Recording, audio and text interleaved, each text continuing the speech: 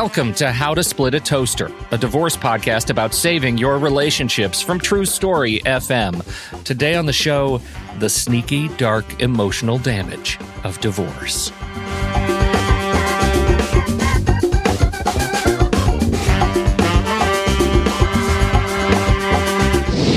Welcome to the show, everybody. I'm Seth Nelson, and I'm here with my good friend, Pete Wright. Divorce, by definition, is damaging. Taking apart a relationship impacts us far beyond the law. Today on the show, clinical psychologist Dr. Margaret Rutherford joins us to talk about how the stresses of divorce can sneak up on us in ways we might not expect. In addition to her practice, she's the author of Perfectly Hidden Depression, How to Break Free from the Perfectionism That Masks Your Depression, and the host of Self-Work Podcast. Margaret, welcome to the Toaster. Well, thank you. Margaret is just fine. I worked really hard for that doctor part, but I don't particularly like being called that. Margaret is just dandy. Okay. Well, I tell people, do not replace my law degree, 20 years of practice, federal clerkship with your Google search. So if you're the boss, though, if you want us to call you Margaret, we got it. Well, sometimes I thought if somebody calls me Dr. Margaret Rutherford, Dr. Rutherford, I look over my shoulder like, who are they talking to? Yeah, right. We're pretty cash down here in Arkansas, you know. Well, I love it. I'm very excited to have this conversation because, we're a legal podcast, right? It's a show about the legal process of divorce and where humanity runs headlong into the law. But there's obviously this other side that we don't touch during legal separation. And frankly, I think, and I don't, both of you can catch me when I start lying, frankly, might get in the way of the legal process of divorce. And by the way, on your lying part, Pete, you got a lawyer and a doctor here. So watch it. I feel like this is a hell of a safety net is what I've got. I'm really excited about that. What we don't talk about is what I read in a recent post that you wrote, Margaret, about emotional divorce. What does it mean to get emotionally divorced? Well, it's a heck of a lot harder than getting legally divorced, as hard as getting legally divorced can be. Mostly, I'm sure everyone else uses the term emotional divorce as well, but to me, you can be divorced for years. And in fact, you probably had the experience of talking with someone, just meeting them, and they say they're divorced and they launch into this diatribe about their ex. And you think, oh, they must have gotten divorced maybe a few months ago. And you find out it was like 6 years ago. And they've still got this incredible intensity about the divorce, or they are suffering because their kids are suffering, and it can take so many forms, but I really do think that it's a separate concept. The legal, I've been divorced. I've worked with a lot of people who are getting divorced, and I know attorneys do try to keep the emotion out of it. If you're handling a divorce with integrity, that means you're facing the fact that you've made some mistakes, and that it's a failure of a kind. Now, if you've been abused and that kind of thing, then obviously there's really good reason to leave. But so many of us either chose poorly, or we ourselves did damage to the relationship. So there are a lot of things to work through. And then, of course, you add children to the mix. And I've often said, divorce with kids is not the same as divorce without kids. So don't see your good friends divorce and they don't have any children. Oh, well, that won't be too hard because it's very difficult, complex. In all of our conversations with all of our guests, and divorce is hard. No matter, it's just a matter of degree of how difficult your divorce is going to be. And what I mean by that is I think exactly what your point is sometimes I can get them through the legal process very quickly. No children. They agree on the division of assets. They agree on whether or not there'll be any support paid afterwards, and they're done. But emotionally, that's a case that I'll never think of again. It came in, it came out. I helped someone go through the legal process and, oh yeah, I'm good. We've been separated for 3 years, but for many years, and we just need to finalize the paperwork. But there's something about that paperwork being finalized. Oh, seeing it in black and white is just often very shocking for people. And they'll say to me, it's as if all of this, whether it's 2 years, 5 years, 17 years of trying to make this relationship work or putting in my own effort toward making it work, you're not just grieving the other person not being in your life anymore. You're grieving all the things you did, said, promised, vowed, tried hard, whatever to create. And you're grieving all of that energy. Actually, that has to be reinterpreted. That kind of, let's say, you go every day and put $1 in a savings account in a bank. Do they still exist, savings accounts? I'm not sure, but I think they do. Anyway, so you spend $1. So you spend 15 years putting $1 every day. So, and then that accrues 1% or something, whatever savings accounts do now. Well, that's good in this market. Yeah, right? Exactly. But anyway, you're counting on there being a big wad of money there. And that's what people who try really hard in relationships, they are giving every day. They're trying to, the ones with integrity they're trying to make this relationship work. They're doing stuff they don't want to do. They're going to see their in-laws and they're not wild about them. Your partner is doing the same. And so, you get to the end of that time and you see in black and white, this is over. And then you go to the bank, you say, well, at least I have all that I committed, all that energy I gave, and it's gone. It's gone. And so you have to reinterpret, and that's what part of the emotional working through is all about, reinterpreting your own commitment, your own energy, the meaning of what you did and who you were and who you became in that relationship. And it can take a while. I will, as far as transparency is concerned, I've actually been divorced twice. I've now been married and happily married, as my husband would say, for about half that time, for 31 years. So I finally did something right and picked better. But I remember my first husband saying to me, because he'd been divorced before, and he said, "You're not going to understand how this affects you." And, I brushed him off like, whatever. And he was right.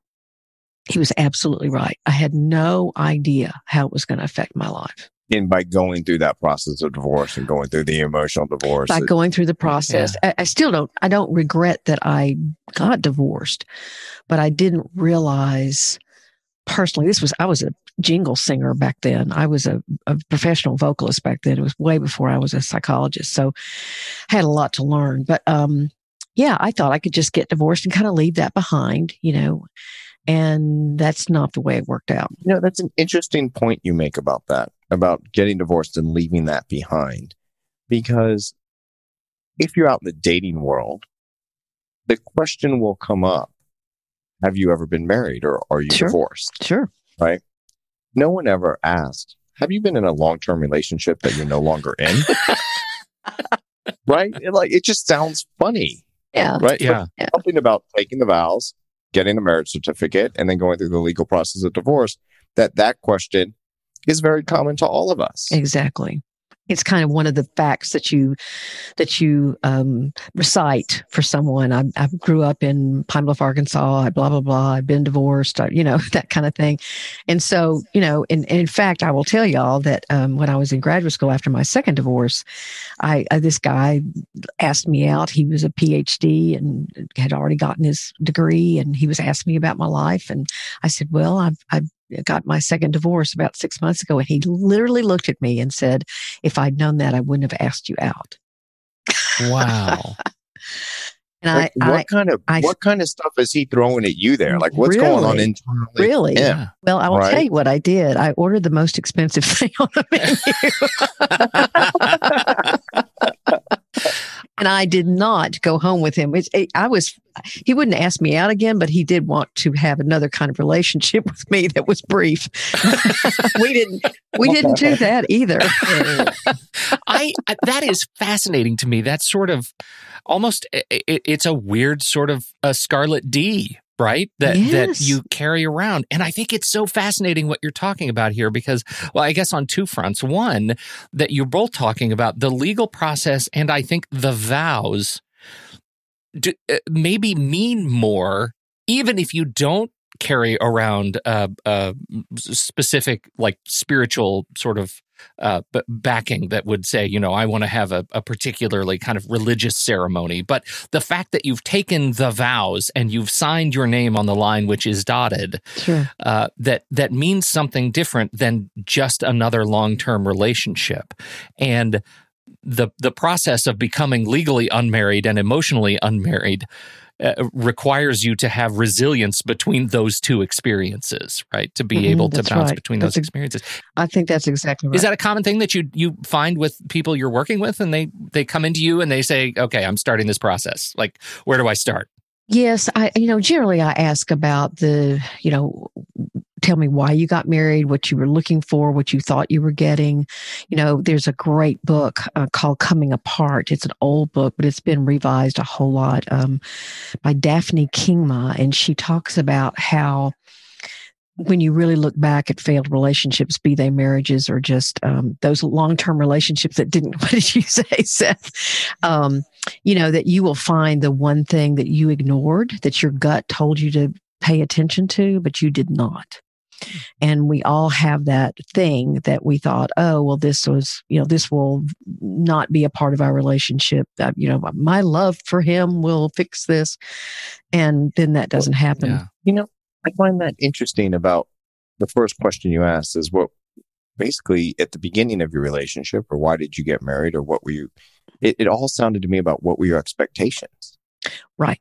All those questions are about expectations. And I tried to really focus in my own life about being clear about expectations, because I think a lot of people get upset when their expectations aren't met, even if those expectations should not be the expectation. So, for example, clients will be very upset about what their former spouse is doing. And I'll ask, that's been the behavior for how long? Exactly. It's why you got divorced.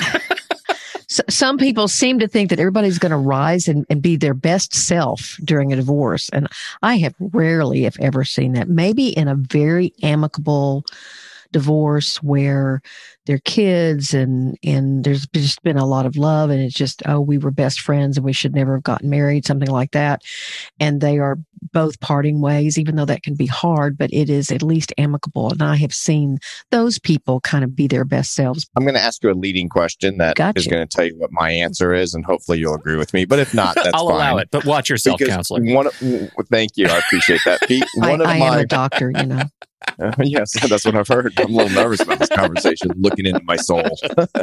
I feel that whatever your personality traits are, the overwhelming ones, are heightened in a divorce. If you're anxious, you're super anxious. If you're watch every dime, you watch every penny or every nickel, or nickel then the penny, right? That's right. Do you find that to be the case as well? I say to everyone when they're trying to make the decision whether to divorce or not, look me straight in the eyes and let me say, divorce mimics the marriage it comes from.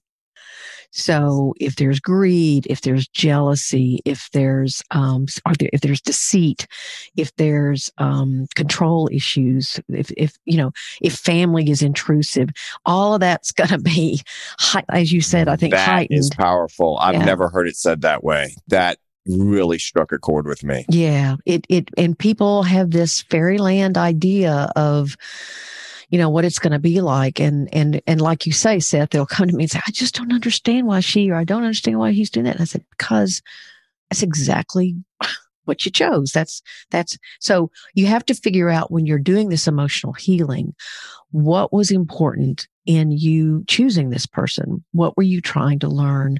What did you learn? I'll also tell you that number one piece of advice that I give people that they never follow or rarely follow, and that is wait. Get your divorce and then wait a good year before you start another relationship. You know what? I've heard that where it's a year from the actual final judgment, from the divorce decree. Right? Before you get into another serious relationship. Because you haven't changed. Right. You are going to choose you can think, oh, he's taller, or she's a lawyer, or she's got her own career. And my first wife Don't do it. Don't do it. Advice of counsel. Don't marry a lawyer. No, in fact, I don't particularly like lawyers as patients because they argue with me all the time. But anyway, that's right. A little good arguing. My brother is a lawyer, and we argue, so that's good. But I think that people, we get lonely. I mean, loneliness is hard. And then if you're a single parent, that's hard. Or if you're trying to get used to having the kids for a week and then not having the kids for a week, that is just tough. And especially if you don't trust the other person very much, if you're wondering what's going on, or if they brought a girlfriend or a boyfriend in way before you thought they would. I mean, there's so many complexities here. So what I try to do when someone is saying, well, I'm thinking about getting divorced, I run through, this is likely to happen. Have you thought about this? What's it going to be like when you put your couple of kids in the car and wave and say goodbye for 2 weeks in the summer? I mean, how are you going to handle that? What's the goal of that? It doesn't sound to me like you're trying to persuade them to stay married. No, I'm not. I want them to know, to look ahead and say, what skills do I have, or what skills do I need to learn in order to handle that? I would never tell somebody, unless they're literally getting the beat out of them every day, and even then it would have to be careful to get, this relationship needs to end. That's not my role. My role is to help someone understand. I tell you what my role is to help someone look at everything they need to look at that they can think of and that I can think of with my experience. And then we'll meld those experiences so that they can think of, what are the blessings going to be? What am I going to enjoy? And how's my life going to be? I call that the silver lining of divorce with children is you get every other weekend off. That's right. Now, people, when I first tell them that, are like, you're going to cry your eyes out the first weekend you don't have your kids if you're very involved and you're used to having them. Yeah. Mm-hmm. And then there will be a time when you're like, oh, you're going to the other parents. Let's go. Come on, get your stuff ready. Got to go. Because you're going to recharge your batteries in whatever way you do that on that weekend. Mm-hmm. And I believe that being a single mom is the hardest job in the world because of all the societal pressures. Harder than being a single dad. When I was first divorced, I would say I was a single dad, and people would say, oh my God, did your wife pass away? No one thinks about that for a single mom. Wow. Right? Because it's not the term people typically use. Right. And I think language is really important. And I would be like, no, my son's mom is my former spouse. She's amazing. Every other weekend, I have them, and I have them a couple days during the week, depending on the week. But it just would hit people's ear much differently. That's very interesting. But then, I miss my son greatly on the weekends. I didn't have him, and then I started thinking, hey, this is okay. He's having fun at mom's, and and we kind of went down that path. And he was 2.5 when we decided no longer to be married, and he's 16 now, and we have a great relationship. I have one with him. I have a great relationship with my former spouse. Her and her husband came over for Super Bowl. I have to give a little shout out to the Tampa Bay Buccaneers who won the Super Bowl in their home stadium. But, shake your head, Pete, all you want. Truth is the truth. All right. These type of conversations about figuring out who you are and looking yourself in the mirror and saying, have I done everything I can to stay in this relationship and on this path in life with this person, or do I want to take a different path? Or if they're taking a different path and I don't want to, I have to wrestle with that because now my path's changed because it might not be your choice. Yes. Part of that emotional work is also obviously whatever conflicts there were in the marriage. There may be some resolution to those with the ending of the marriage, but a lot of marriages don't have that kind of emotional closure. I mean, if you were able to get that, you might not be getting divorced in the first place, as I think Pete said that a few minutes ago. Yeah. And so you have to kind of live with this sense of there's this raw wound that you're walking around with. And I know I did. I had this sort of longing to sit down with both these men whose I had hurt and had hurt me, and to say, hey, listen, this is what I did. And, I take responsibility for it. It was not wise on my part. I know it was hurtful to you, and I'm very sorry. And them take their part, and we have this kind of wonderful kind of, again, closure, and then we could all walk away. But you know what? That doesn't happen very I was just going to ask, wait, are you telling me you did that? Because that's amazing. No. That's like a unicorn just happened on the show right now. No, I wish I could sit here and tell you that I had, but unfortunately I wanted to, but it was not reciprocated. Yeah. So, and maybe I never even got it across that I wanted to. Who knows? We had a guest on the show who actually did that with her husband over a period of time because they're raising a child together. They would go on trips for the child's sporting events. Yeah. And they had some really frank conversations in the car after they were divorced. I think that can happen. Help them co-parent. Mm-hmm. It depends on really so much about, do the two of you go on and you create more chaos? I mean, do you bring the new girlfriend in or the new boyfriend, or do you, let's say you married someone with children and then you don't see those kids after, you leave and you don't see, I mean, you're creating chaos. And so, and both people can. And so it's just, I mean, if you're married to someone who can be really narcissistic or dramatic or whatever, then, you've often got kids listening to that diatribe about how you're such a terrible person. And so, one thing that parents often forget is that kids will want to please you. They'll want to please both of you. And so if they're in the middle somehow or another, then that's creating more chaos. So you working on your own sense of peace about what has happened and trying to disempower your partner from triggering you, then will help your kids as well as you. It's tough. I'm not saying it's easy. One of our favorite sort of pop culture tropes is that of the rebound relationship, right? Stella has to get her groove back. Like there's always that trope of, oh my gosh, you've got a divorce. Now you got to go do something frivolous.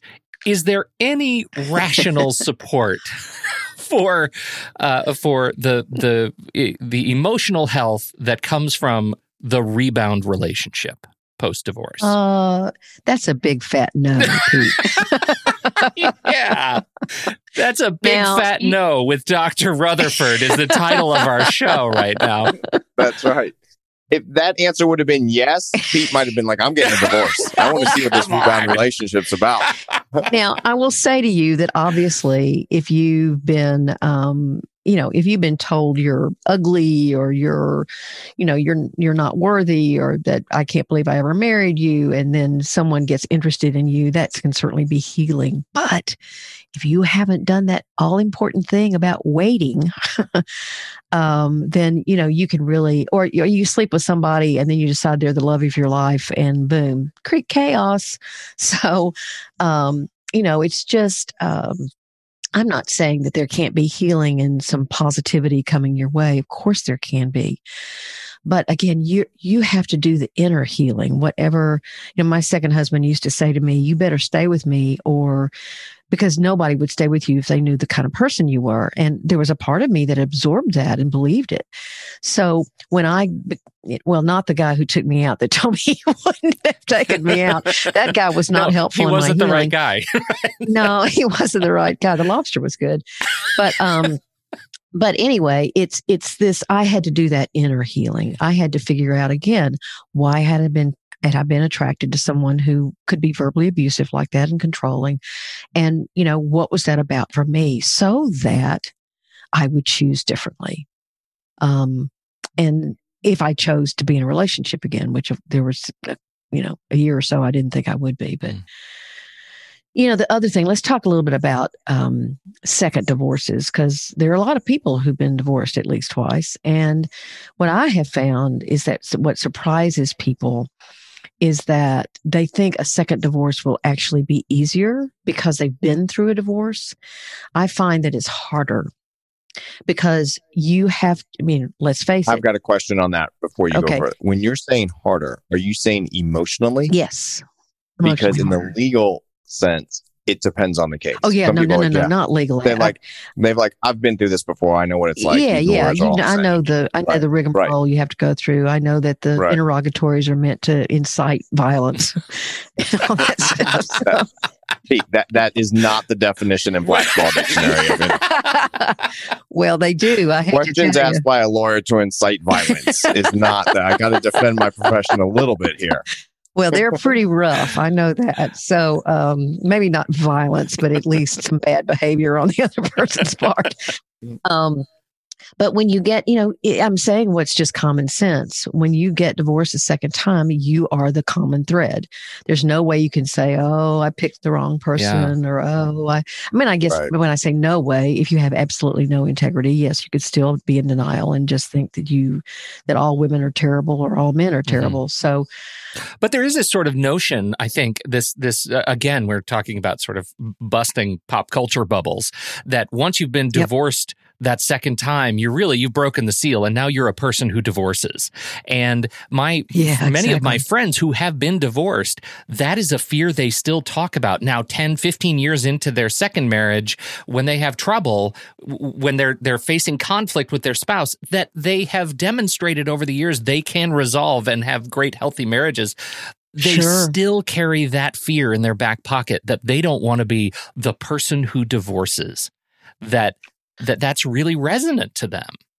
Well, when I moved, I got my training in Dallas at UT Southwestern Medical School, and my husband got an offer of a job here in Northwest Arkansas, and I had grown up in Southern Arkansas, and I was bound, bent, determined that no one in Fayetteville, Arkansas would know that I'd been divorced twice. I was just going to pretend that my husband was my only husband. If asked, I would just sort of change the subject.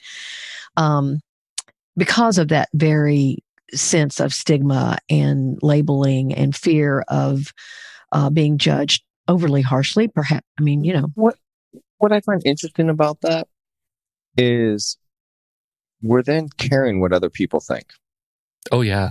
Right. Well, yes, but it's also your own shame. I mean, your shame makes it where you would absorb. I mean, there are people who go to certain conservative churches and that kind of thing that would judge someone who'd been divorced twice. So that is a reality. But you have to absorb it, is my point, right? Like, I appreciate that, and my son actually just did this in school.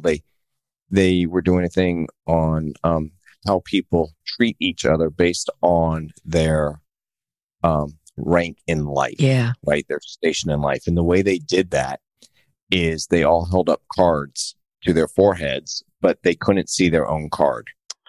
And ace was the lowest and king was the highest. And you had to treat the person based on their rank. Wow.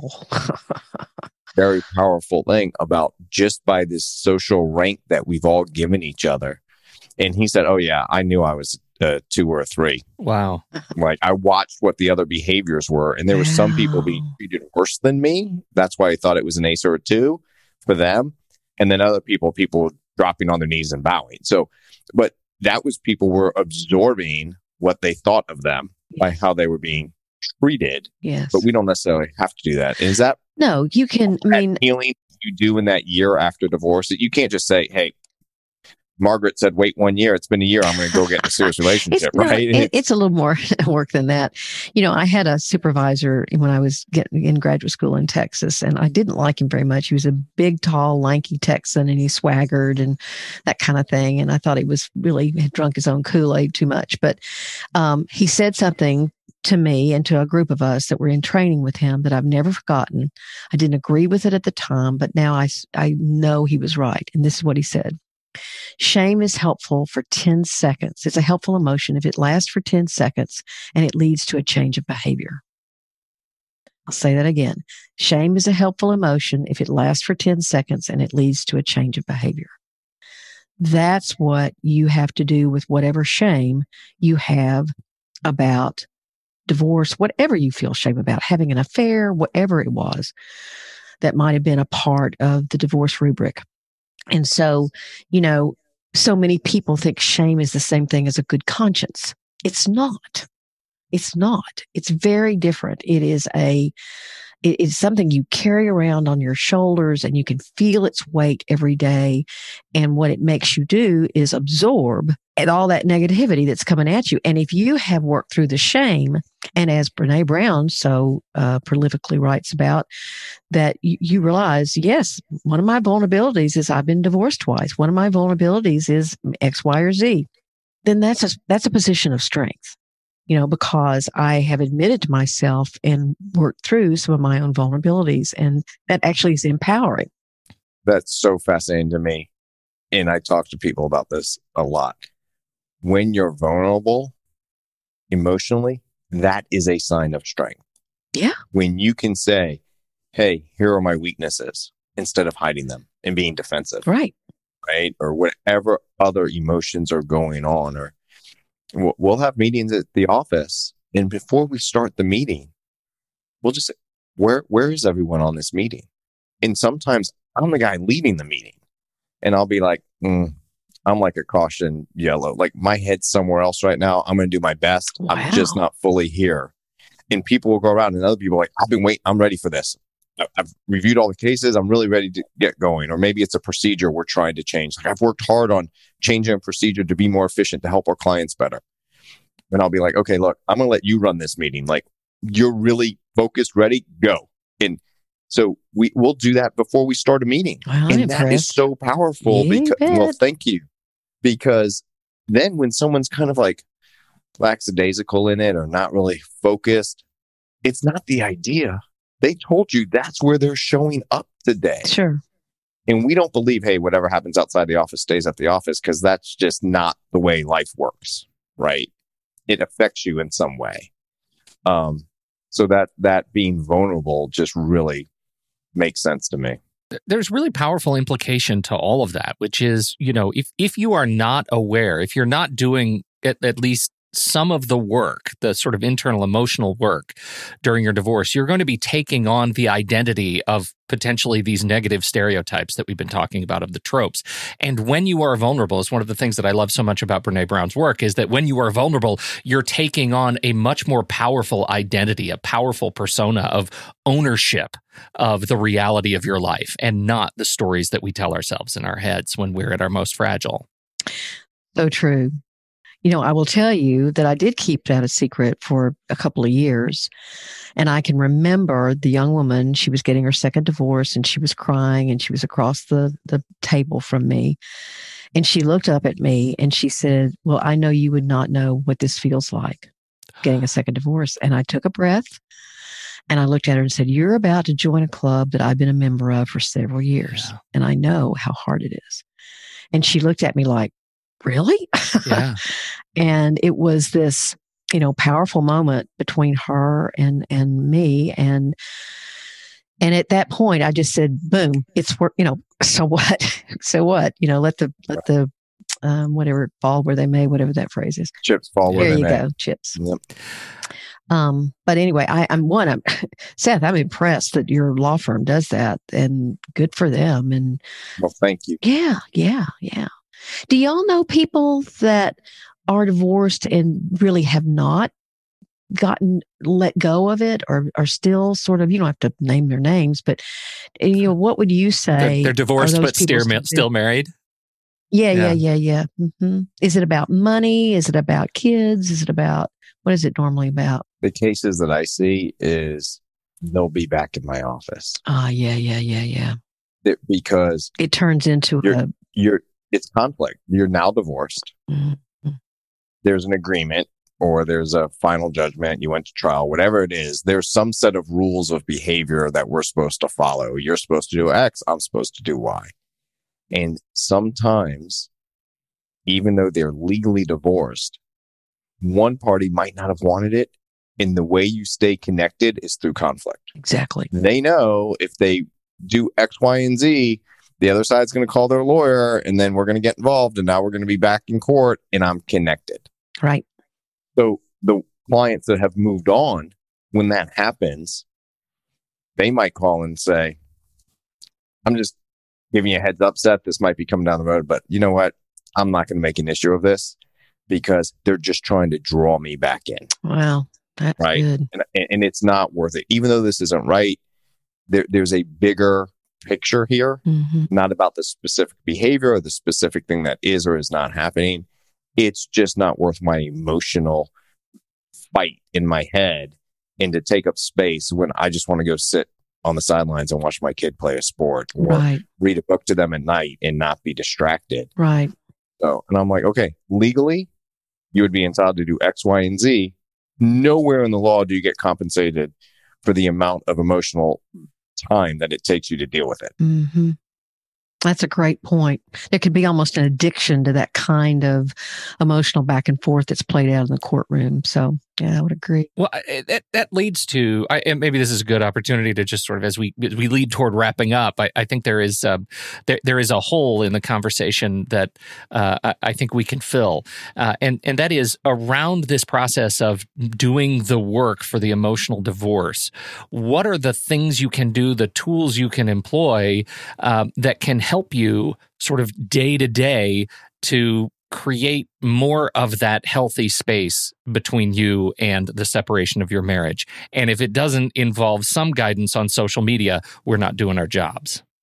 Yes, you're exactly right. In fact, I wrote something now quite a while ago about how social media makes this kind of emotional divorce so much more difficult because it's so easy to spy on somebody and to get information about their whereabouts and their goings on and all that kind of thing. So you're exactly right.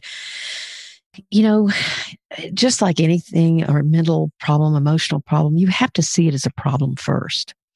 And there are a lot of people who justify, I'll never get over I'll never get over what he said to me. I'll never get over her having an affair. And they use this language that sets the stage for them being okay to stay in this hateful, blaming, resentful place. And they don't see it as a problem until they come to someone like me. I remember this guy that came in and he literally said to me, he'd been divorced and his ex-wife had an affair. And it had hurt him a lot. And it was interesting. He came to a female therapist because he said, I don't think you can trust any women. Oh. So I started asking him, what was going on. And that's the way he was living his life. And he was having bad relationship after bad relationship because he was picking women that actually, there were a self-fulfilling prophecy to that. They really didn't know how to. That are not trustworthy, but it doesn't mean all of them are not trustworthy. And so I finally said, don't you realize you haven't let go of your grief or your anger about, I'm over her, I'm over that, whatever. I said, well, I don't think you are.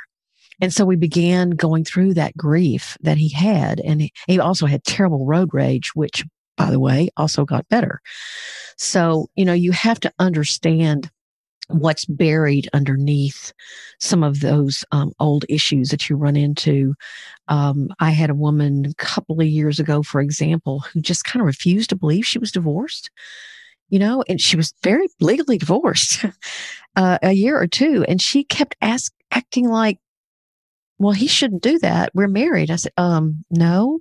And this woman was not psychotic. So, she knew exactly, it's just to wrap around the idea she had not wanted the divorce. So you have to understand what is the emotional problem that you are weighed down by. Would one way to say that, Margaret, I'm just trying to, so Pete's question is, how do you start this healing process? Yeah. And I'm not trying to turn your degree into a bumper sticker, but accept where you are. You have to get to acceptance. Like, I'm divorced, or my former spouse had a long-term affair or a short-term affair and it crushed me. Now that I've said those words out loud, how can I start dealing with it? And then go seek some professional help to start this emotional healing. I do think that divorce groups can be very helpful because you see people needing to do the same thing you're doing. I think journaling can be extremely helpful.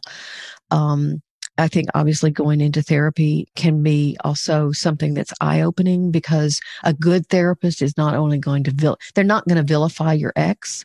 They may say things like, well, it sounds like he or she had this problem or that problem, but they're also going to lead you to look at what your part was in the, whatever the dysfunction was.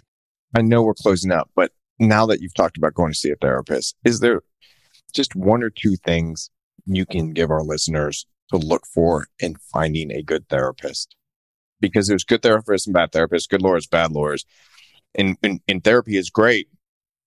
But just one or two quick things that you can say, this is what the therapist should be doing. And if they're not doing it, or if they're doing something bad, like yellow flag, red flag, beware. And when to look for one, right? Like when's a good time to engage it? Sooner support? rather than later. Okay. It would be my response to that. And people go, I can't afford it or whatever. But there are all kinds of options out there. Even BetterHelp and talk therapy and some of these online therapies are doing some really good, and they're much less expensive than.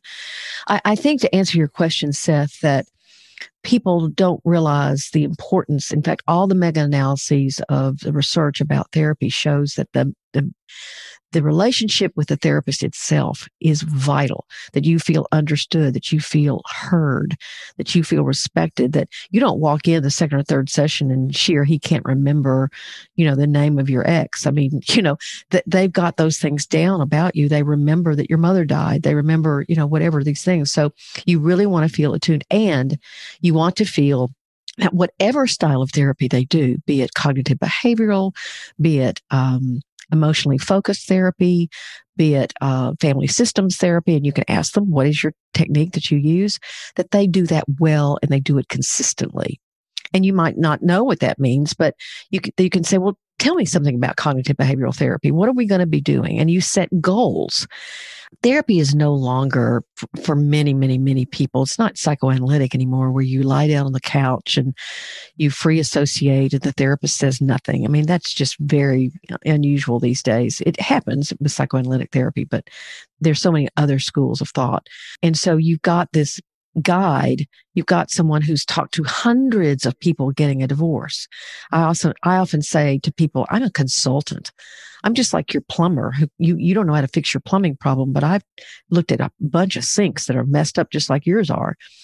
And so, I've dealt with a lot. Yes, I've been divorced, but that's such a great point. Yeah, because so many. Yeah, I'm consulting. You're consulting. I'll talk to opposing counsel, and we'll both know how the case ends. Right. Oh yeah. But gotta. We can't make it end tomorrow. It's the clients have to get there, and if you're settling a cases settle when they're ready to settle, because you lead the client through the process, and finally they get to acceptance. Like, okay, I need to do this and move on. And if they don't, with trial, the judge, basically it's going to be in these parameters. So I think that's a really good point that you've just seen it before. Yeah. Dr. Margaret Rutherford, you're a treasure.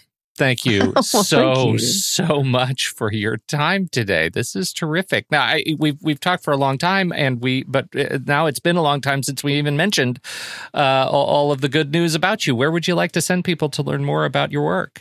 Oh, gosh. Thanks so much, Pete. Well, I'm very proud that I published a book in late 2019 called Perfectly Hidden Depression. I never wanted to write a book. I never had it in mind. And this topic really found me, the kind of depression that often mental health professionals are missing. And we all are missing, and our friends and colleagues. We all know someone who died by suicide who didn't look depressed, right? Mm-hmm. In fact, they looked like they had a great life. Those are the people I'm trying to reach. It's called Perfectly Hidden Depression. It's everywhere. My podcast is called the Self-Work Podcast with Dr. Margaret Rutherford, obviously. And that's also everywhere. Spotify, iHeart, Apple Podcasts, Stitcher, Podbean, wherever. Mm-hmm. And then my website is drmargaretrutherford.com. And I love to have people come by and see what's there. I do a weekly blog post and a podcast. I still see patients every week. So anyway, it's been a delight to be here. I really, really appreciate it. Well, it really has been terrific. Thank you so much for your time. And I feel like you have planted the seed for Seth's new book on the law, emotional health and the law. Check Your Emotional Jurisdiction with Seth Nelson. Did you see what I did there?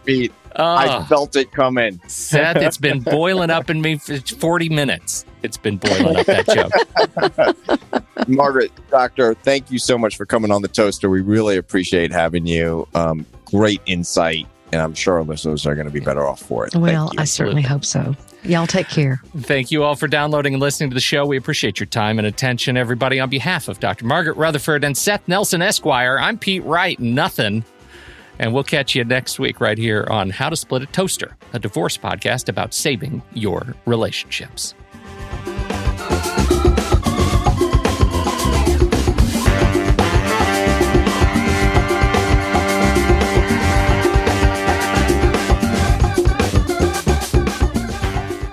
Seth Nelson is an attorney with Nelson Coster Family Law and Mediation, with offices in Tampa, Florida.